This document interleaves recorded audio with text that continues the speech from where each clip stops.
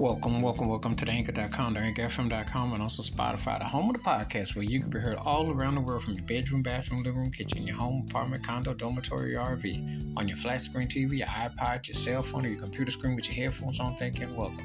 If you're under being drive-through, curbside service, parking lot with a mask on, walking, running, jogging, out of school for the summer, back to school, on summer vacation for work, or back to work, wherever you are, please be careful and safe, and always glad to have you.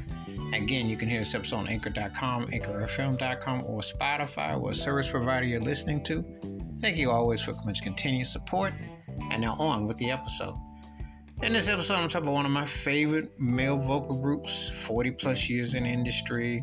And one thing about these cats, they just seem timeless. It's like time stood still. When you hear the songs, you go back. That was one of the nice things about listening to them back in the day. And, you reminisce about how the vocals were, the choreography, the steps, the song, the arrangements, how everything just came together, and how it complemented where they were, but also how the songs were age appropriate for said group because, they were like within in the realm of where they were, and they were a reflection of that. And that's what made them so cool. I am talking about New Edition and the slow jam Jealous Girl. And, Ralph Tresvant, what can you say? I mean, this cat definitely emoted as a young, like Michael Jackson type figure with a nod to Mike or a nod to Frankie Lyman because of the, boy group situation. And it had just a old school vibe to him. And when you hear the record, it definitely has an old school feel to it and tone.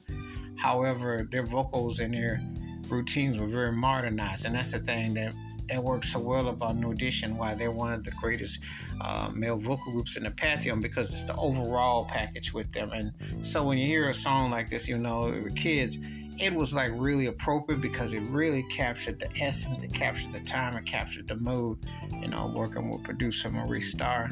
And you definitely got that element, that vibe. And so this is one of the reasons why their songs, when you hear them, they hit you a certain way, and why they still sound that soulfulness and that crispness, but it's so direct, it just really truly works. And Jealous Girl was a song that you could just, it's like one of them songs that someone could relate to. And I like the middle part with the harmony and then the chorus. That was really cool. That's the thing about them, what we call a pro's pro. That's how I would describe New Edition.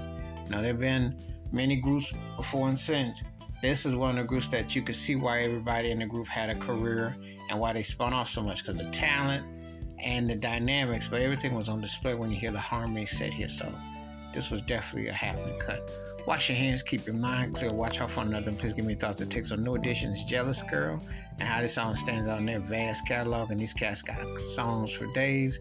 One of the baddest groups ever. Keep it funky, keep on the one. Please be safe, be careful out there. If you're not heard New Edition's Jealous Girl, please do. And again, you can hear this episode on Anchor.com, AnchorFM.com, or Spotify. Please continue to be safe and careful. Until next time we catch you. Peace and love.